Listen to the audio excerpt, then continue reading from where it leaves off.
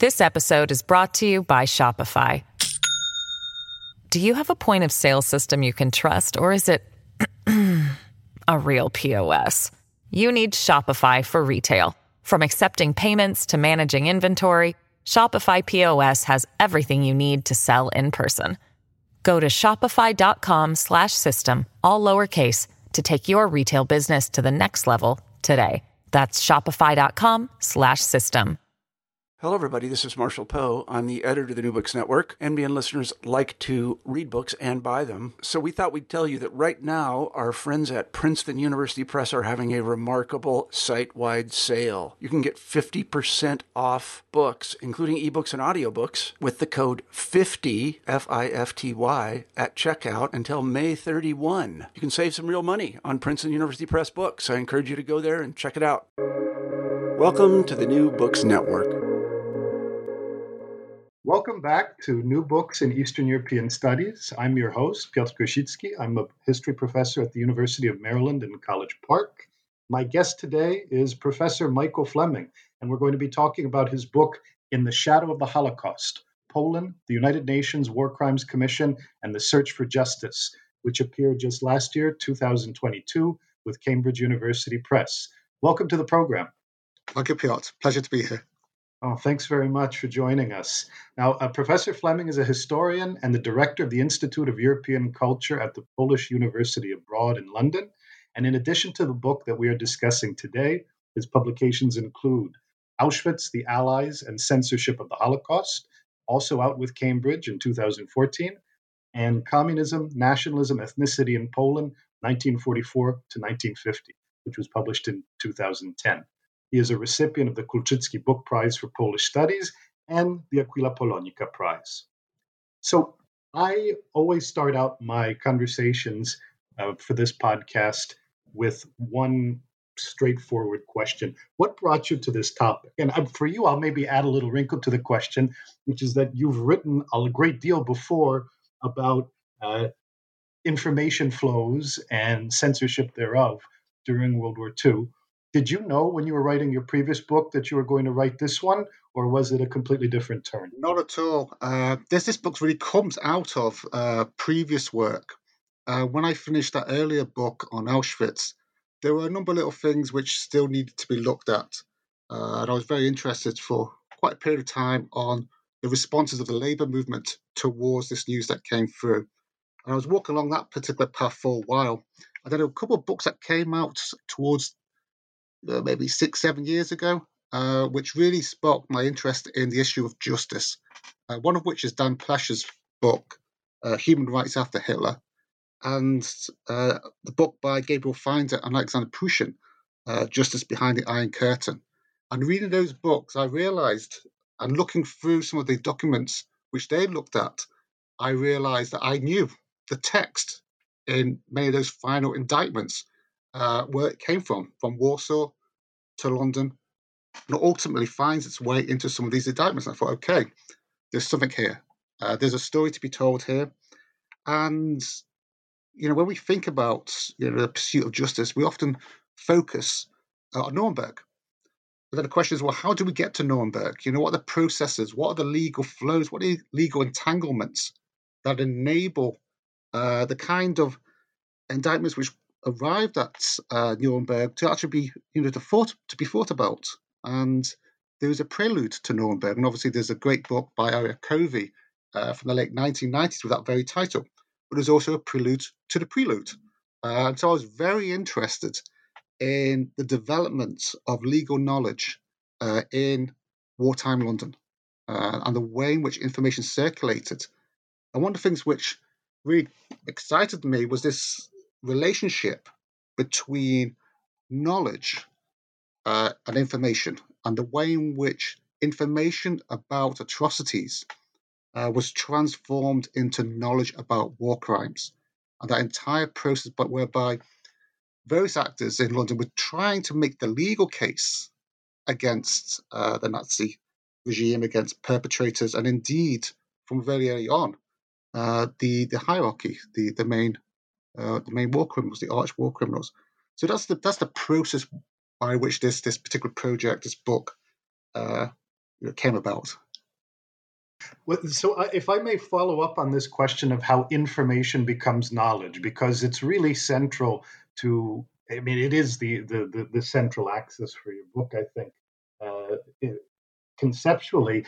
And in some sense, it's extraordinary to think about that phrase as real people producing real institutions, and quite a lot of different institutions, right? There are multiple commissions, multiple auxiliary and ancillary bodies in the Yes. story. Do you have a sense in if you were sort of looking back on the story as you've written it, is there one particular moment that you would identify where you say, okay, obviously it's a process, but information really began to turn into knowledge at that point? Well, it's happens fairly early. So, in the early part of the book, I talk about some of the publications which the Polish government exile put out, the White Book series, and even the Black Book series, which includes photographs. And the way these are framed, in many cases, makes use of legal type language. There's always reference to the Hague Conventions. I think that's important. There's always this attempt to put these atrocities into this longer framework of the move to international justice. And it's interesting that the people doing this, the people who are commissioning these books to be written, belong to the Polish Ministry of Foreign Affairs. There's a couple of people there who are very keen to put it in this particular framework. And of course, at the same time, you have a Ministry of Justice within that government, and they are working through 1942 to develop a law on war crimes. Of course, prior to that, these people are engaged in these commissions, which really form, 1941, the autumn of 1941, the Cambridge Commission, the International London Assembly, at which war crimes as such are being discussed. And so what we see over the course of 1941 into 1942 is a group of international jurists talking a lot, both in London and in Cambridge, about war crimes. And of course, what is a war crime? There's no real definition at this point. So they always lean back to the Versailles Treaty, the Versailles Settlement, and look at how they conceived of war crimes. And this is a starting point for them to start to think more broadly about the types of actions which are happening in occupied Europe, particularly from the Polish point of view in occupied Poland, and to put them in a legal framework, which I think is very interesting. These legal entanglements over this period of time are absolutely crucial, in my view, for the development of legal knowledge, which actually leads to ultimately Nuremberg, and then a bit later on, after Lemkin's book on where he coins the phrase genocide, into various conventions which come a bit later. So it's a very important moment, I think, of development of legal knowledge about international justice. And it's something I think we can look back on, with the situation in Ukraine today, and we can see, okay, this is what these jurists were doing. They looked at the gaps in international law and sought to fill them with something tangible.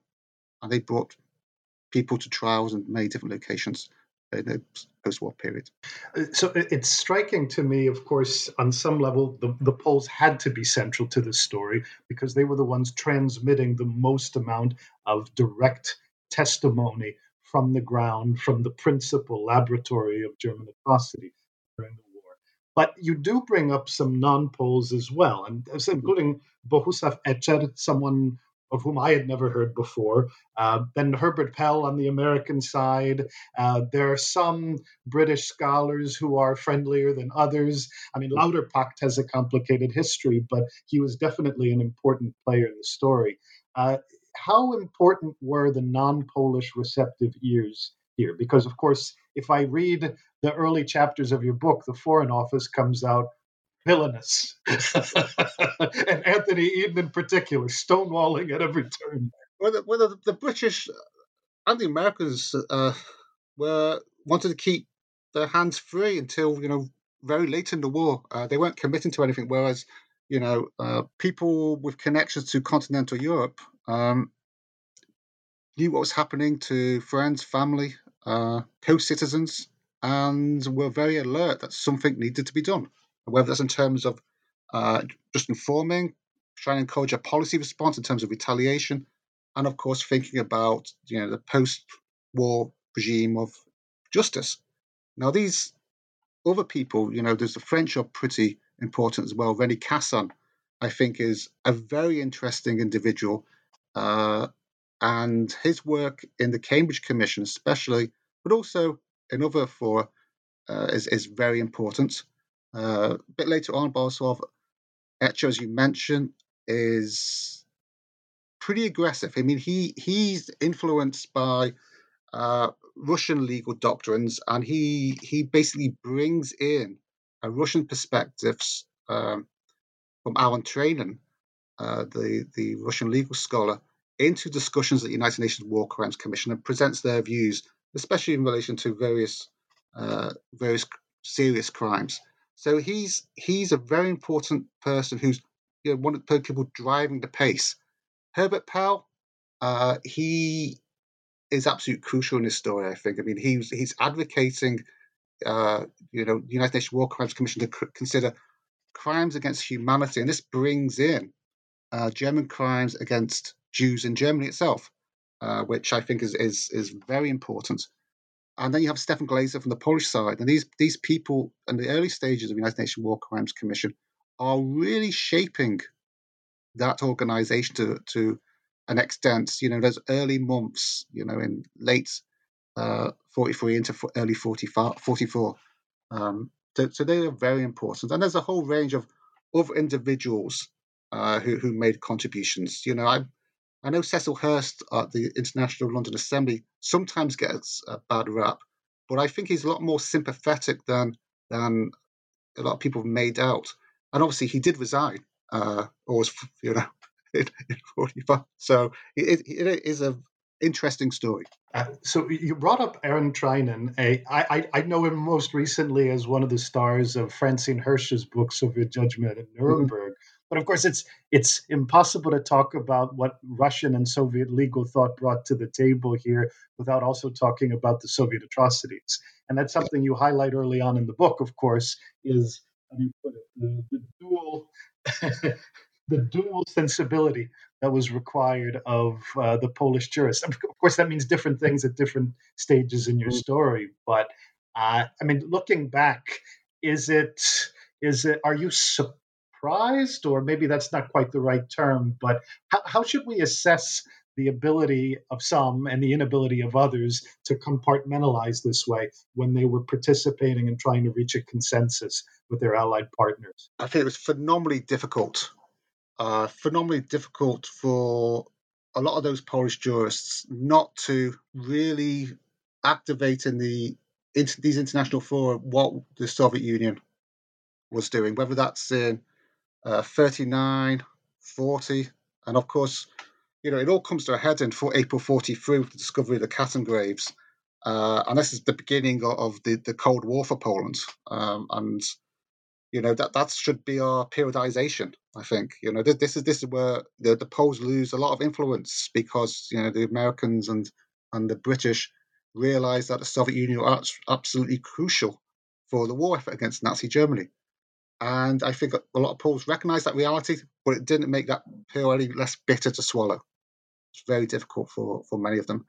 Of course, a number of these jurists actually go back, and I argue in the book that they go back because they really want to see justice done for the millions who were killed, and the only way that was really going to happen if they get involved with the legal system in post-war Poland, where they could bring some people to try in those domestic courts. It's difficult for a lot of these people, for sure.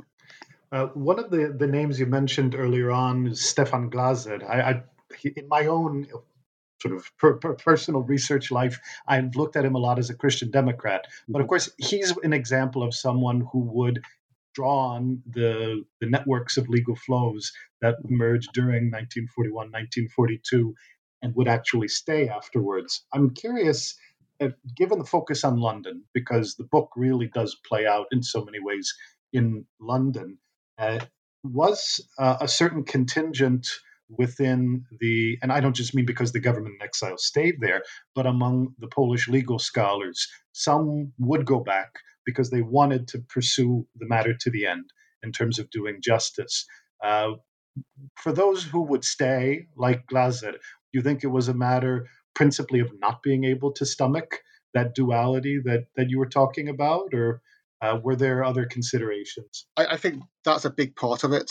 I think some of these people had some difficult experiences in the late 1930s where they'd seen another quite authoritarian government. And I suppose they saw the emergence of the communist regime through that authoritarian lens. And they thought, okay, this really isn't for me. And they also, I feel, saw some good opportunities. Glaser went on to teach in Belgium. He had a pretty decent career in Western Europe. The head of the War Crimes Office, Leji Latavsky, continued working with the United Nations War Crimes Commission until it closed down in 1948. And then other people built lives. I mean, they built relationships. Even in London for the wartime period, they built connections. And obviously, in the back of their mind, they're thinking, okay, where's my home? It may have moved. It may not be in the same state it was. So for some of these people, really didn't have that kind of choice. They weren't going home because their home was in Belarus or in Ukraine or somewhere else. I'm going to double back for a moment to the question of how the UN War Crimes Commission actually emerged. And there were two different things I wanted to ask you. One question may be really very elementary, but I think it might be useful for a broader audience like we have listening to this podcast. That is, when does it make sense really to start talking about UN in the context of United Nations?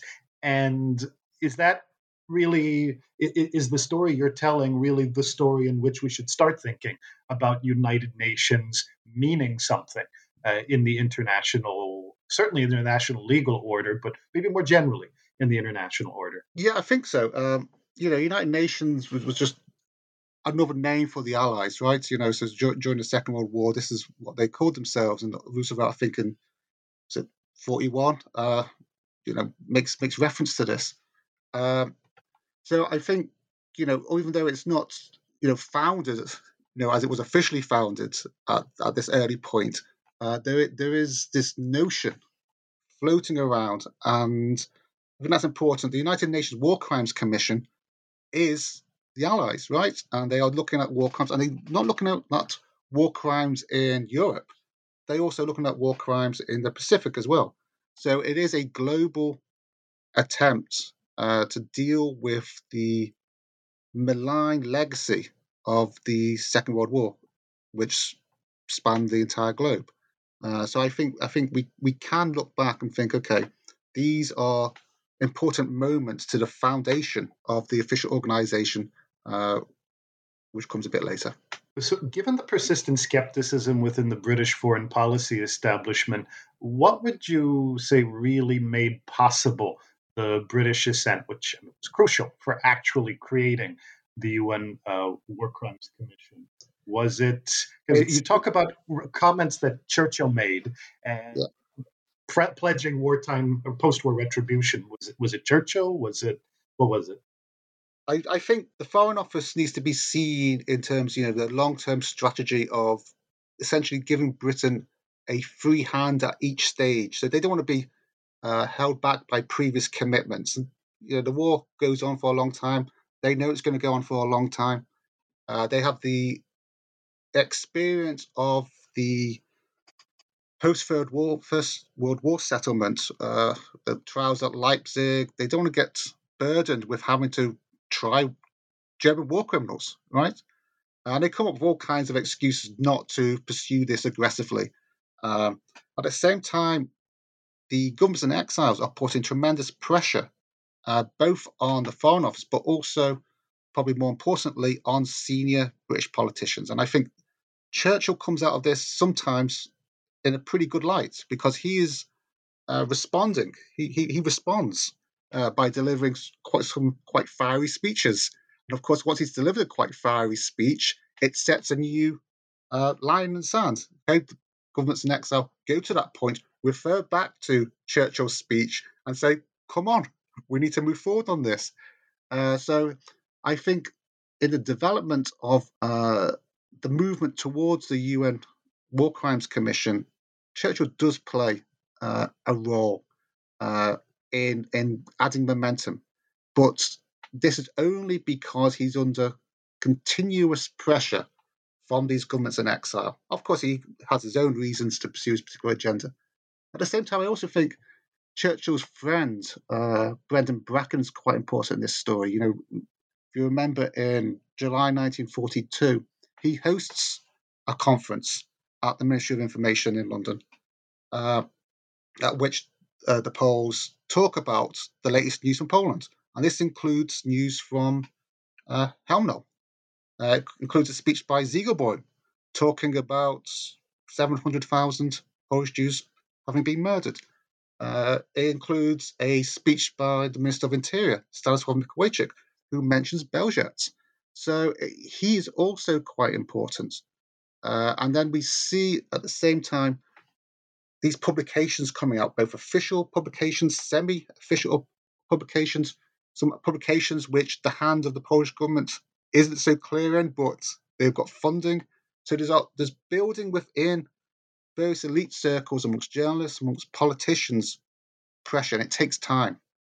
I think that's the important thing. This pressure takes time to really build. And the question for me really is why during the summer of 1942 is not more pressure, more information not released? Why is there a certain suppression of information during that crucial period? For example, about the Warsaw Ghetto, we know that some very important information which arrived in the summer of 1942 was suppressed, and that raises the question, of course, had the Ministry of Foreign Affairs of the Polish government been more proactive at that point, could the timescale before a UN declaration be a bit shorter? Maybe October rather than December 1942. These are what ifs, and so we always ask ourselves these what ifs as for heuristic purposes. But I think it's a useful question to consider. I was struck when I was reading your book, just thinking about the chronology for a moment, because you invest, I think rightly, a lot of importance in the St. James Palace meeting of January 1942. Of course, it would have been roughly around the same time that the Wannsee Conference was playing out in January 1942. Not directly connected, but it tells us something about the timelines and Yes. about the profound importance of that contingency you just mentioned. So, I mean, how can we avoid those counterfactuals? Yeah, I mean, that conference, the Poles and the French were trying to get this organized earlier, first late November, then into December. It's pushed back because the Americans weren't on board, the Soviets weren't on board. It was trying to get everyone on board. By the time it happens, it's almost a month after Helmno opens in central Poland. So, war crimes go on the international agenda through this official statement by the 9 countries who've got government in exile in London, plus the Chinese also approve it. And things are really taking a turn for the worse in continental Europe at this point. So, there's a power of development. Things are getting bad in Europe. War crimes are coming on the agenda in wartime London. I mean, of course, there was also a shift in progress within. I mean, you talk about discursive struggles a lot within the book, and I think, of course, there's the one within the Allied camp among the major allies, the minor allies, and then within the Polish government in exile itself. To what extent to emphasize or not the fact that there was specific targeting, not just targeting, but mass campaign of extermination against Poland's Jewish population. And it seems like it really took even, I mean, you mentioned 1942 a moment ago, even well into, if not almost the end of 1942, for the Polish government in exile really to commit to highlighting Jewish suffering. Well, I mean, they do once a whole new tranche of information arrives in November. And this has a real significant effect.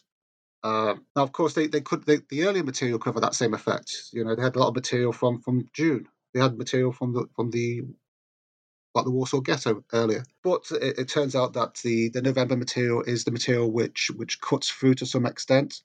There is a number of conferences, obviously the big speech in the Houses of Parliament for the UN Declaration on the 17th of December.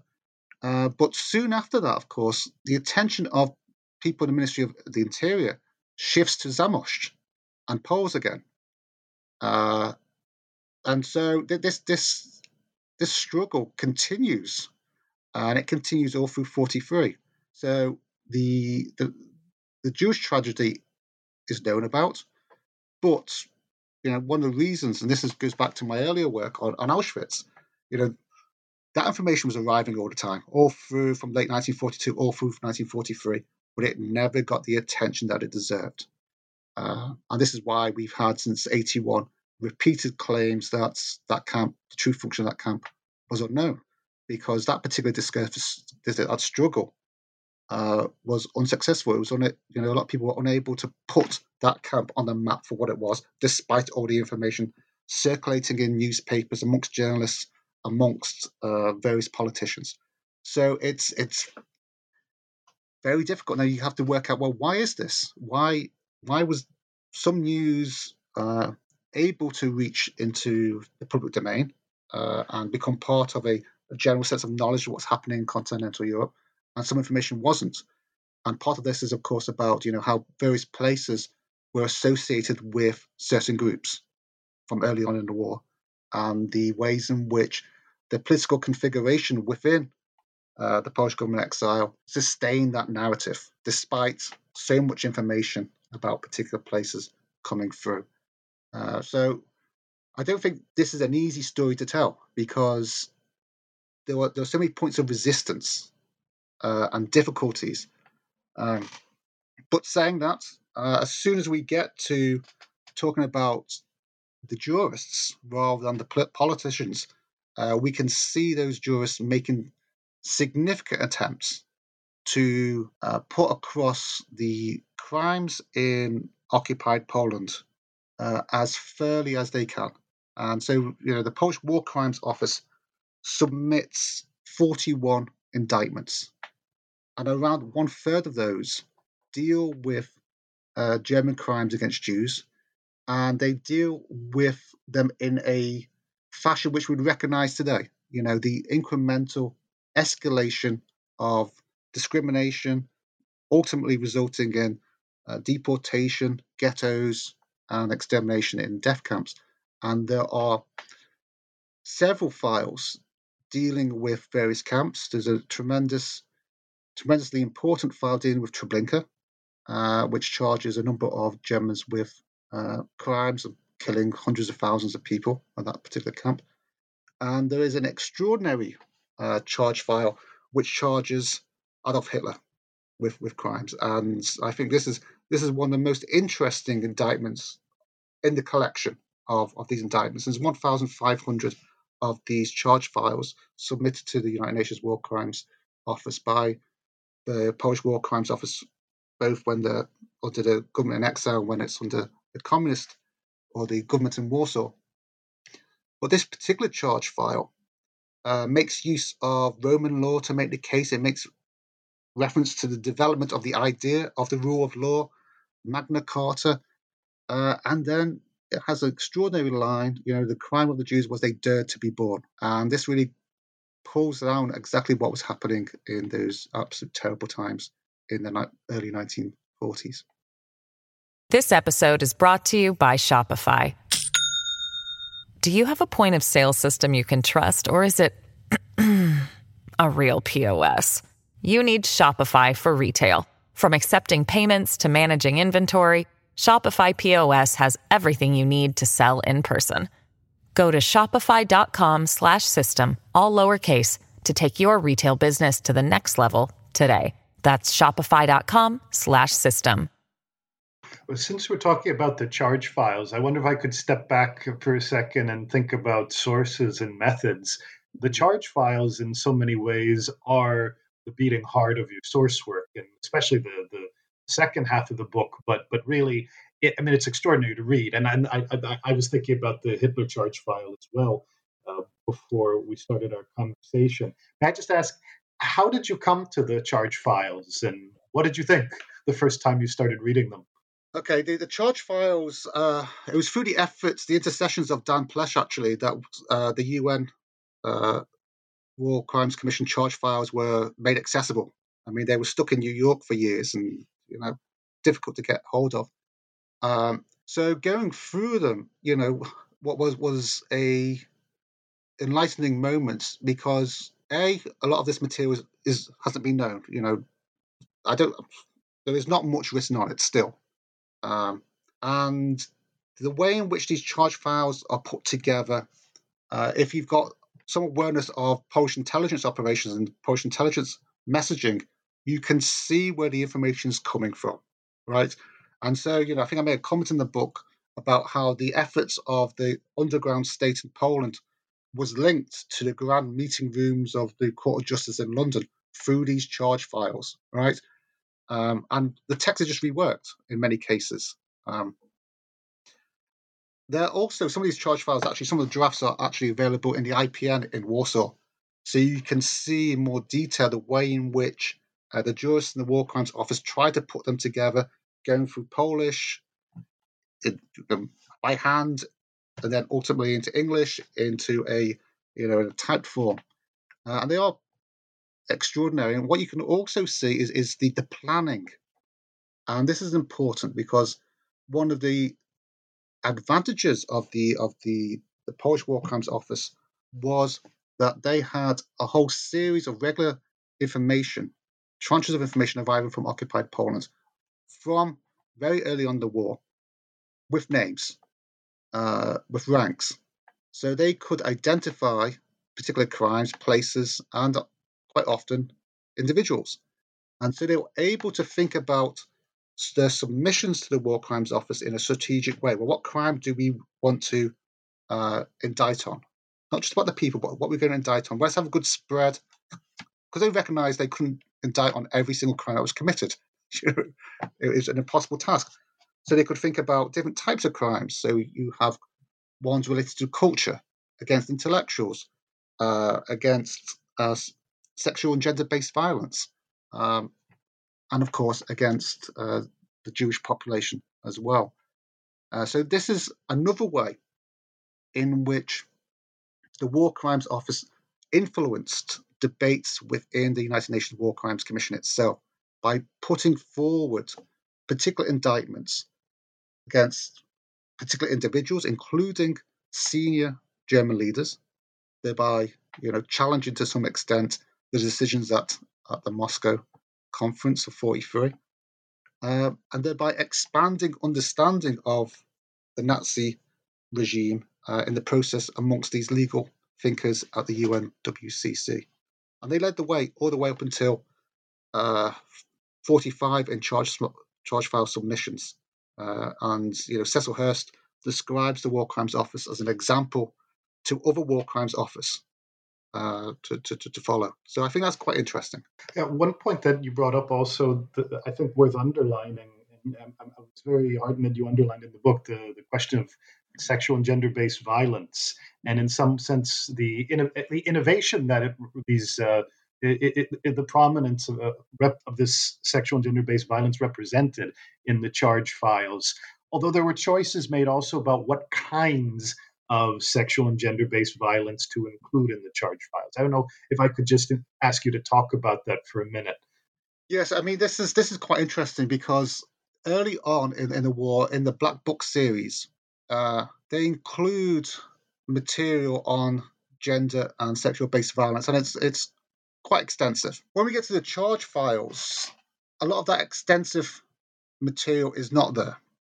What we have is a more sanitized, in many ways, an account of what's happening. So gender and sexual-based crimes against Poles tends to be restricted in these charge files to the camps. And I suspect the reason for this is to do with the way in which the nation was being conceived and the way in which, by restricting this national humiliation to the camps, then the positive future for the reborn nation. And this is quite a familiar strategy in war, in which rape is used as a way to denationalize, to humiliate, as well as torture these individual women through this horrendous crime or these horrendous crimes. When we're talking about gender and sexual violence against Jews, the charge files are a little bit more open in the sense that these crimes aren't restricted to camps; they happen in villages and towns. But the number is still very small, and it's not. It's obviously not a priority. So I speculate that had there been more women jurists within the War Crimes Office, maybe. But this seems to be a strategic decision to soft pedal these particular crimes. They are there, but they don't get the attention that you may think they deserve, especially since these crimes were discussed in the black books early on in the war. Now, this is a general tendency, because if we look at other charge files from other National War Crimes officers, the number of such crimes is relatively low compared to what you might expect it to be. The important point, of course, it's there. And for a long time, scholars haven't been aware that gender and sexual-based crimes form part of these indictments. And I think this is important, especially when we're thinking about the types of war crimes which are being committed right now. I think we can reflect back and say, well, this is how these jurists tackle this issue. Can we learn anything from it in our pursuit of justice for the victims of such crimes today? It's the point you were making about constituting and reconstituting the nation, sort of planning for the post-war. I'm struck, even though a lot of these discussions were playing out before Raphael Lemkin actually published Axis Rule in Occupied Europe, the prominence of cultural sense of, we don't have to call it genocide, but the war crimes, the cultural versus the biological. I'm curious if you feel, obviously there is a taboo here, and your point, I think, about the absence of women jurists is really crucial. I'm curious if you feel like there was a bit of a trade-off there where the decision was made to invest more attention, attract more attention to the destruction of, let's say, Polish culture and Polish cultural artifacts, and maybe play down this idea of ubiquitous mass rape and sexual crime. To some extent, yes, I kind of would. I mean, there was this book published in 1945, Nazi culture in Poland, in occupied Poland. I was just talking about, Polish culture, but Polish culture defined in terms of an ethnic core, rather than the culture of the Polish lands as such. And so, there's a little couple of lines at the end of that particular book where it just says the Jewish culture is such a big topic, it will be discussed elsewhere. And it really, really wasn't. So there's this tendency all the way through, I think, to privilege certain forms of culture. And I think it's interesting that the people collecting material on crimes against culture, one of which was for Piotr Sikorski's secretary, Strecker, and another guy was at the embassy in London. And they do a pretty good job when they're looking at the particular issues they're interested in.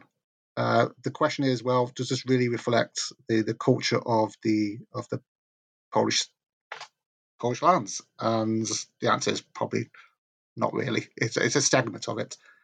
So this is an idea in which a particular culture is being privileged. And I think this is quite important when we think about those other debates about who was a real Polish citizen. Because at the same time, I think we need to remember that the Polish government had conversations with Eden in 1942, saying that Poland could not have 3 million Jews after the war. And so that puts it in a certain framework that, this differential incorporation, even when we get, all the hard work of the people at the War Crimes Office, they're operating in a particular political environment, which is not always the most conducive for a honest reflection on what's actually happened in in those years.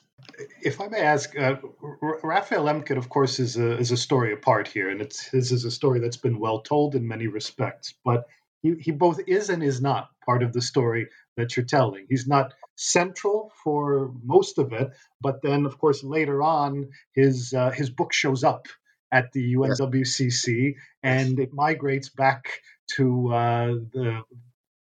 onto the ground, let's say, on Polish soil. I'm just curious, the description that you just gave, which is absolutely crucial for that transition from the war years to the post-war and the ethnicization of Polishness. Of course, cultural genocide can lend itself to that kind of interpretation if we read Lemkin a certain way. I understand there's maybe a bit of a chicken and the egg question, but I'm just curious where you see Lemkin fitting into this conversation. Was he used as a kind of a supporting evidence in this pursuit, or? Well, Lemkin's very interesting. As you say, his book does arrive at the UNWC, I think, in October 45. And this is at a point where there's a delegation from Poland has just arrived in London. A load of jurists arrive in London, and they're at this session. And they obviously get a copy of this book. And one of the people present was a prosecutor called Savitsky.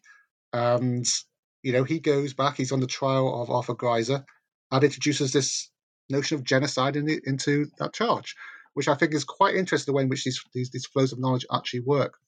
Lemkin's important for me in a slightly different way, because I see the way in which his book reached various people in the US prior to its publication. And I'm thinking here of Maury Bernays, and then the way in which he tried to influence the State Department to take various crimes which Lemkin identifies, including the crime of conspiracy. Right, the crime of conspiracy, I think, is an underestimated part of Lemkin's book. We always focus on genocide, but I think the conspiracy element and the way that feeds into thinking prior to Nuremberg is important. In terms of his ideas about genocide, the language was being used in the United Nations War Crimes Commission. They're all trying to define what it is that's happening, right? And so, denationalization is seen as inadequate for a whole range of reasons. It's just deprivation of citizenship, doesn't really reflect the imposition of the occupiers' nation or culture upon subjected people. And so this notion of genocide fills a certain gap, which, although a lot of people are talking about the same things, and I think, Manfred Lack's indictment from January 1945 is probably the closest that we get to something quite similar.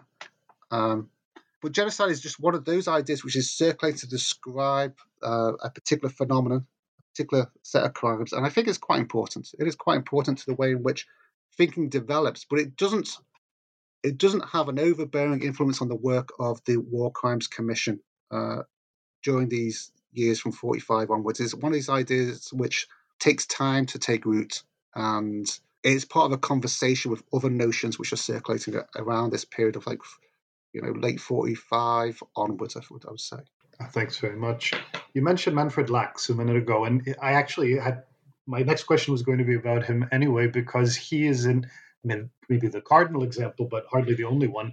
For those who are strongly encourage everyone to read the book to get all of the stories. Personal continuities that actually make it possible for the War Crimes Office to continue to function after the de-recognition of the Polish government in exile, because this is quite a striking caesura. Your book doesn't stop when the Brits cease to recognize the London government. The story continues, and in fact, the war crimes fight continues. The Polish participation in the UNWCC continues, and some of the same people Yes. are there. And like you said earlier on, some of them will go back to Poland and actually have very robust careers after the war in the Polish or international justice system. Why does that work? How does that work? Because at first blush, it seems really quite striking that the jump was made and there was a continuity despite a complete rupture in the state identification of Poland. It's very interesting. The first new head of the office was in London during most of the war. He went back and then became the head, Mieczysław Scherer. And his deputy is Tadeusz Cyprian, who was a very interesting individual, a jurist, but also a photographer. And he makes himself very useful. So there's a period from July until, September 1945, where there is not a war office operating or attending meetings at the UNWCC. And because the office isn't operating at this point in time, jurists in Warsaw feel as if the indictment at Nuremberg doesn't reflect Polish concerns sufficiently. And so they tried to put together a indictment, which they hand over to the Soviet prosecutor, and the draft is written by Manfred Laks. Manfred Laks decides to continue. Now, he's made this decision, and I think he's made this decision, as I said earlier, because he wants to see these crimes prosecuted. He's committed towards it. And I think the same probably goes for Tadeusz Cyprian. He's an observer at a number of trials across Europe, including the Belsen trial. He reports to UNWCC. And so what this allows is for the processual knowledge to continue. And I think the government in Warsaw, they were short of jurists. They needed people who could operate in the UK London environment, and these people were available, and they were very good. So they made this probably wise decision to continue with these people, and this continues until they bring in Marian Muscat, towards the beginning of 1947. And Marian Muscat really goes to work, put in a lot of indictments. Very different legal thinker at this stage. He's another person who had a very interesting legal career, both in terms of what he was arguing in the late 1940s and to the kind of arguments that he made a bit later in the 1960s. There's a bit of a transition there from essentially a Stalinist to someone who's concerned about human rights. So there's this nice journey this individual goes on. And obviously, Muscat was an advisor at the Eichmann trial as well. So he has a very long engagement with these types of crimes which were committed during the Second World War. They're all very able jurists. I'm going to pivot for just a moment to another question about method and how you were thinking about and planning the book, which is obviously it is a book about institutions and about legal knowledge, but it is also in some sense collective biography, at least to some extent. And I mean, just the example you gave a moment ago with Muscat, right? A casual listener can listen to our conversation and say, Eichmann trial. Wow, there really is a kind of global flow in play here. And I'm curious if when you started writing the book, you made a point of wanting to try to bring out those individual stories, or if you had to hold yourself back a little bit, because I'm sure they could have overwhelmed the story of ideas too. Yes, I mean, these things are difficult, getting the right balance between the high politics, the organizations of these very different institutions, and the book mentions an awful lot of various legal fora. And the important thing I would say to a reader is that these interconnect. We're talking about journeys of more or less the same people moving from one institution to another institution. They're always talking to each other. They're always developing the ideas. And quite often, the same theme is being discussed in different ways over time. So what you are tracking when you're going through these debates is, the development of the ideas, but also the development of the relationships between these individuals and how they are approaching the same problem as their particular situation changes, their own commitments change as the war develops.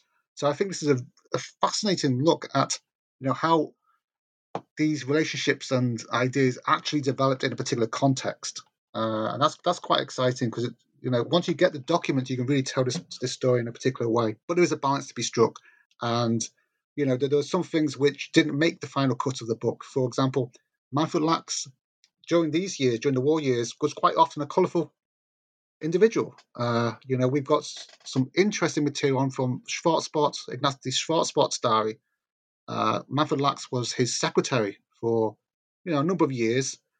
So we've got these lovely assessments of his character when he's a young man, which contrasts somewhat with the idea of a sage jurist that we get when he's an international, well-known person from 68 onwards. So yes. Well, I'll flip the same question to, in some sense, and ask about the choice of the examples from the charge files that you picked, because I'm particularly struck by. I mean, the whole book is really striking, but finishing the book by talking about some of the Polish collaborators and those who not extradited, for example, like Bohun Dąbrowski from the Holy Cross Mountain Brigade. Uh, there's obviously a 21st century political resonance to that story. I don't know if you want to get into it, but the examples like Władysław Dering, this is someone who you tell the story. He was in Warsaw during that interregnum in between when London was in charge and Warsaw was in charge of the Polish War Crimes Office, and he left Poland, and then the new Polish government wanted to try to get him back. But if you could maybe just say a few words about who caught your attention and what you think the most telling examples were in terms of Poles whom the post-war government wanted to have extradited and put on the UNWCC's list. Yeah, I mean, the ones who they try to get are basically very specific individuals who they couldn't get hold of through normal extradition procedures and try to get them through the UNWCC. And as you say, I mentioned Bohun Dąbrowski, who many witnesses describe what him and his group were up to. And this is an individual who crossed over the Nazi lines, ended up in Flossenburg, and is currently, amongst certain circles at the moment, is enjoying some sort of revival, which I think is very misplaced. And he was, according to the charge files, he was accused of murder and other. His group was accused of murder and indeed rape. And I think it's important, to recognise that there were attempts to bring non-Germans to justice who committed crimes. So that's probably the most important one. Goering is a very interesting example because there's been so much written about Goering. I know there's a very important project underway at the moment on Goering, and his story is interesting because he was in Auschwitz. He was part of Witold Pilecki's group.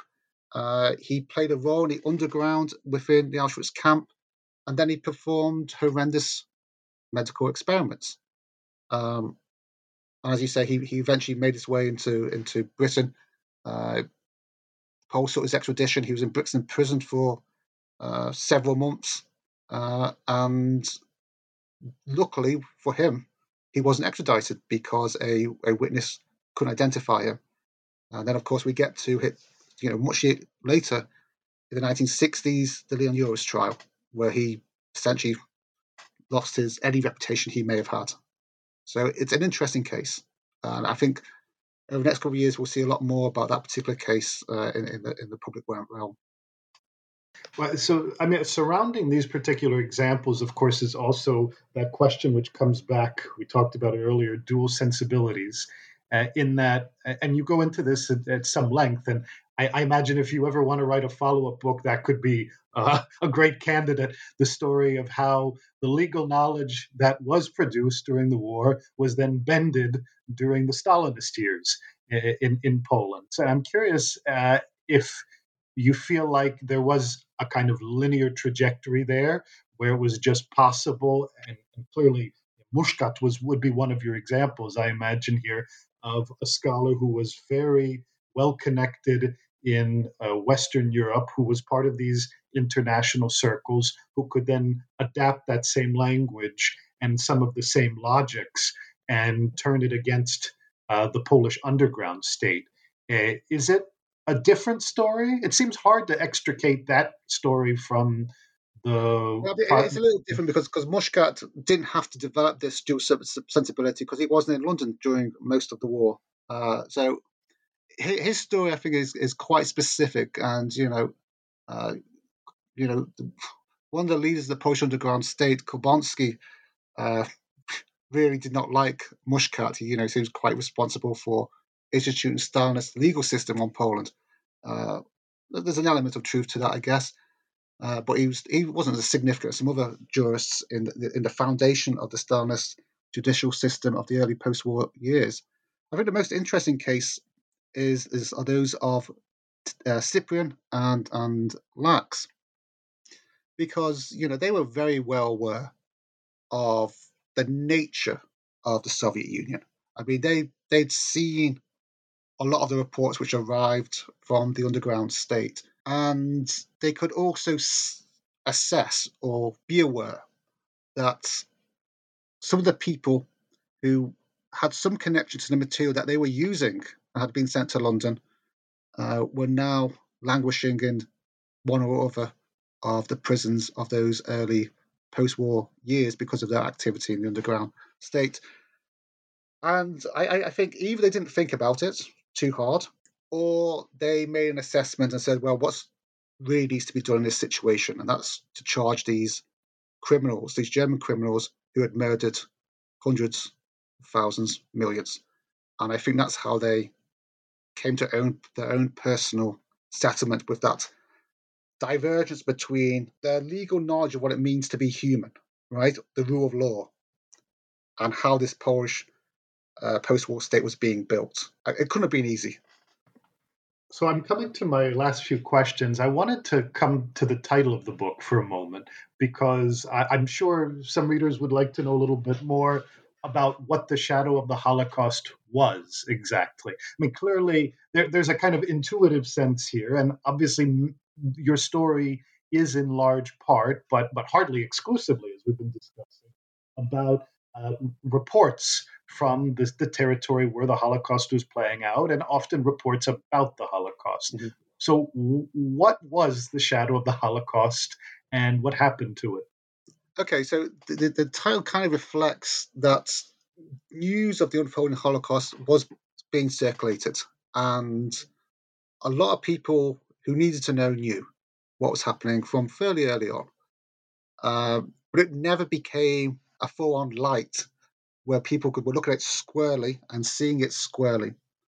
And so it was always this penumbra. It's always there in the background, never really talked about to the degree that it deserved. And only briefly in a couple of occasions, like, July 1942, December 1942, then in 1944, when we have news from Hungarian deportations to Auschwitz. And so it's almost like an echo, I think, that's circling. People know.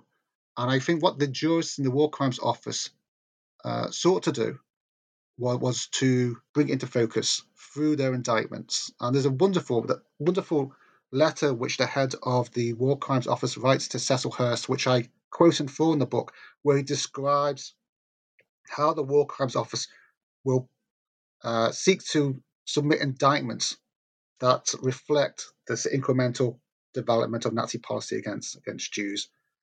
So that's the general sense that I was using the phrase "in the shadow." I hope that reflects how people will understand it.